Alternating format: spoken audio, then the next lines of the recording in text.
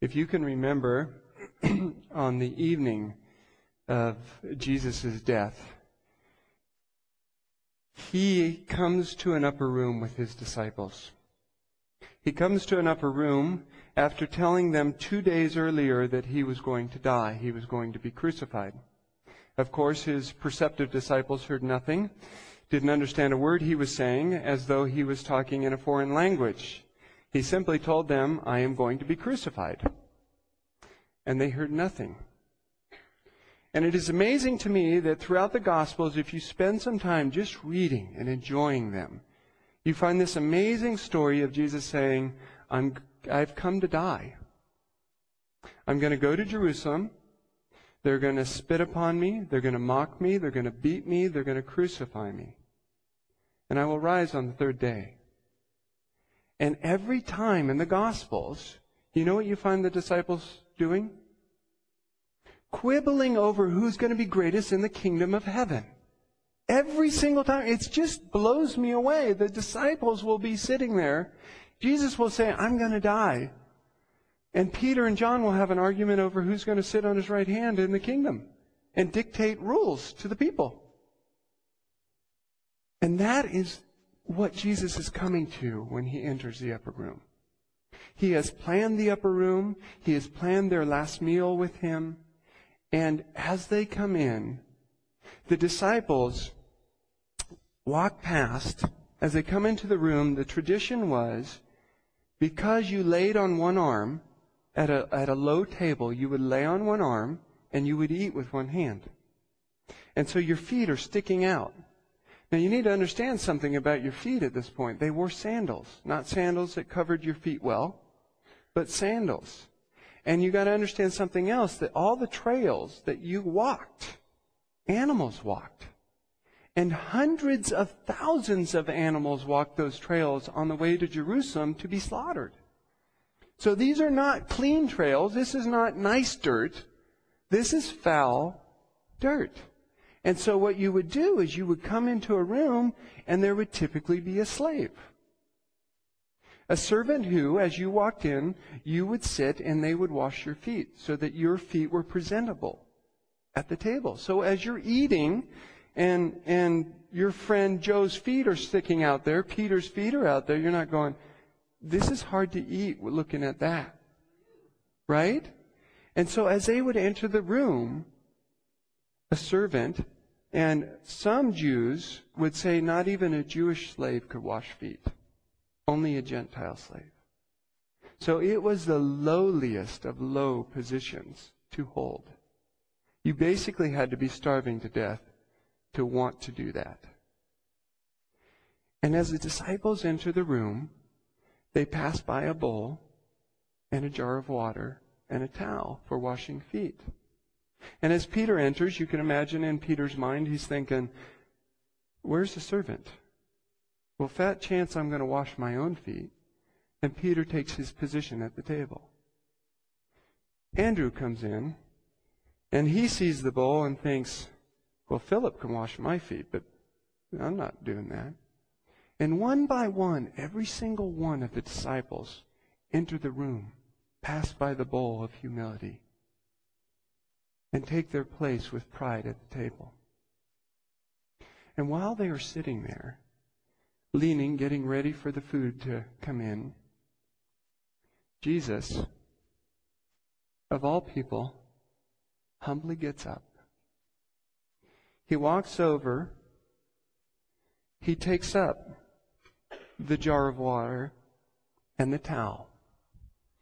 He puts the towel, he lays his garments aside. His long-sleeve shirt, he puts aside. He takes the towel and grabs the water and begins to fill the bowl. Presumably, the disciples aren't even paying attention as he fills the bowl. They're so caught up in their own world. Peter, I'm going to be first in the kingdom. I'm going to be Jesus' right-hand man. They were so wrapped up in this kingdom position that James and John had their mother come and argue for them that they should have their right and left positions. And Jesus is over there. Remember, this is Jesus' darkest night. Over there filling the bowl. taking it up, bringing it over to his disciples, kneeling down, and he begins the nasty job of washing these foul feet. And as he takes one disciple's foot after another, and he scrubs away the manure, and he scrubs away the dust and the dirt, he had to be thinking, I'm going to die. You are all going to abandon me. And not one of you has offered to wash my feet. This is a dark moment. For those of you who feel like you're in darkness, imagine your best friends cannot hear the fact that you're about to die. Imagine if you were to go to the doctor and he says, I'll be surprised if you're alive next week. And you went to your friends and said, I've got horrible cancer. There's nothing they can do. My lungs are about to collapse. It's just a matter of moments. I don't know when. And they said, so what are we having for dinner tonight? It's that kind of just feeling. He knows in a matter of moments, in a matter of hours, he will be beaten, he will be falsely accused, and he will be abandoned by every one of these disciples that he is washing their feet, cleansing the dirt off. As he scrubs and dries their feet, of course, he comes to Peter. Peter, the rather vocal disciple. Jesus gets to Peter and it's about to wash Peter's feet, and Peter says, nothing doing, you're not washing my feet. There is no way. Because you're just be the king. You're going to Jerusalem. I'm going to be at your right hand. There's no way you're washing my feet. See, Peter didn't get it. He still didn't get it. And Jesus says to Peter, Peter, if I don't wash your feet, you have no part with me. And of course, Peter, in his overzealous way, says, well, then wash the whole of me. My hands, my head, If you have to wash me to be part of your kingdom, then do it all. And Jesus explains to him, no, Peter, it's just your feet. Your feet are dirty. The rest of you is clean. I've cleansed you, Peter. But your feet, you walk through this dirty world. And you collect dirt. As disciples, we walk through a dirty world. And Jesus is perpetually having to cleanse our feet. So Jesus begins, again, washing all the foul dirt, the deposits from the animals off Peter's feet, cleansing them clean so they're presentable at the table. And he finishes washing, drying, and cleaning the disciples' feet. And they sit down at the meal. And Jesus says, do you know what I've done for you? Do you know what I've done for you? And of course, the disciples are thinking, there's got to be some super truth in this. I'm not sure what it is, but it has to be something with us going up and being, first and second place in the kingdom, I'm sure. Jesus says, if I, your Lord and Master, have washed your feet, go and do likewise to one another. The servant is never greater than his master. And the disciples had to learn that we're to be followers. That Jesus gives the dictates. He gives the example. He shows us how to serve one another. And it's amazing to me that he takes the most lowly position possible in that day to say, will you do this for one another? So often we're bartering for our pride. I deserve better. Don't you know what I do? Don't you see? Disciples are arguing, often us, arguing our position, our place, our rights. Don't you know we're American on top of being Christian? We have rights. Jesus didn't argue for his rights. He simply asked us to give up our rights, to follow him in humility, and to lay our lives down, so that others would see that he lives, that he reigns, that he's not dead. He sits on the throne in heaven, and he reigns in the hearts of his people.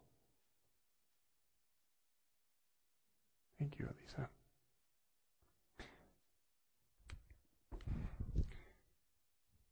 Again, this was done right before the disciples were to have a meal, as Jesus instructed them.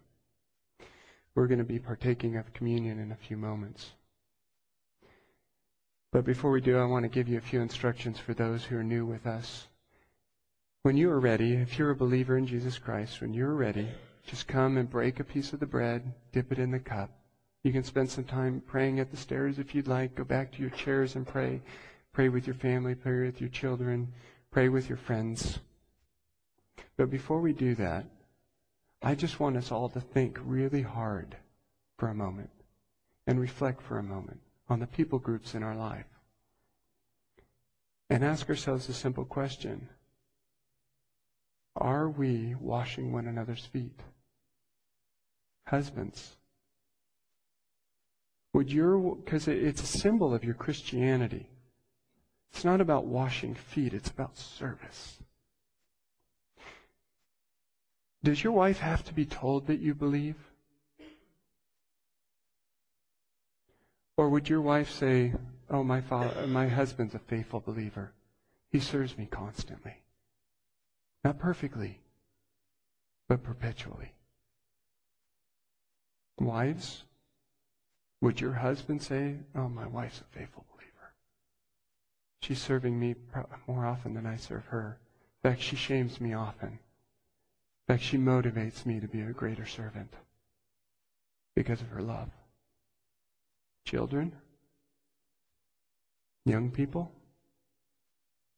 would your parents say that by your servant's heart and how you try and care for your parents and how you help and how you're part of a tight-knit family unit that cares for one another, would that demonstrate that you love Jesus Christ, that you're his?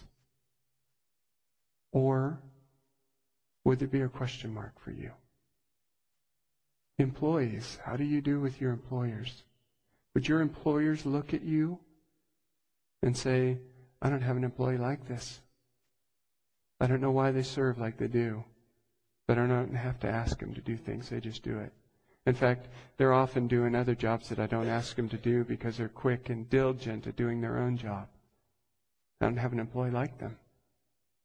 Employers, would your employees say, "My boss knows the Lord Jesus Christ. I couldn't imagine working for a better boss because my boss serves me"? Christians, would your brothers and sisters in this body say that, "I couldn't imagine being in another church. I wouldn't want to be. This family loves me. And I love this family. And it's obvious." Jesus said towards the end of the meal, "A new commandment I give you, that you love one another as I have loved you. By this all men will know that you're my disciples, if you love one another." Sometimes I've heard people say they almost use theology as a trump card. "Well, I know that I believe in Jesus Christ, and I can tell you the 5 points of Calvinism. I'll tell you the tulip right now." But if you looked at their children and you looked at their spouses, they're dying on the vine. God's not impressed by our theology. It's who He is. Jesus said, if you love me, you will follow me. If you love me, which is Christianity, you will lay your life down for me. You will serve, and I will raise you up. So before we come to the table, I just want you to take some time in quietness and pray. And ask God, search my heart, oh God, and know me. Whatever pride's there, I want you to commit to going to the people you've been prideful with and confessing that to them. And commit to following Jesus Christ by the washing of others' feet. It's in the bowl of humility that God washes our pride away. And we need to perpetually have that bowl and have our pride washed away. Let's pray. Father, I beg you, for my own soul's sake, that you would search me and know me. Father, I am so arrogant, so full of myself sometimes, Father, so slow to serve, so quick to want to be served. Father, forgive me. Father, help me to make that right, to follow your Son, to live for your Son, to be a Christian, not to talk about being one, but to be a Christian. Oh God, help us, that the world may know that we fulfill your great command to us to love one another. May we humbly wash one another's feet, Jesus. Amen.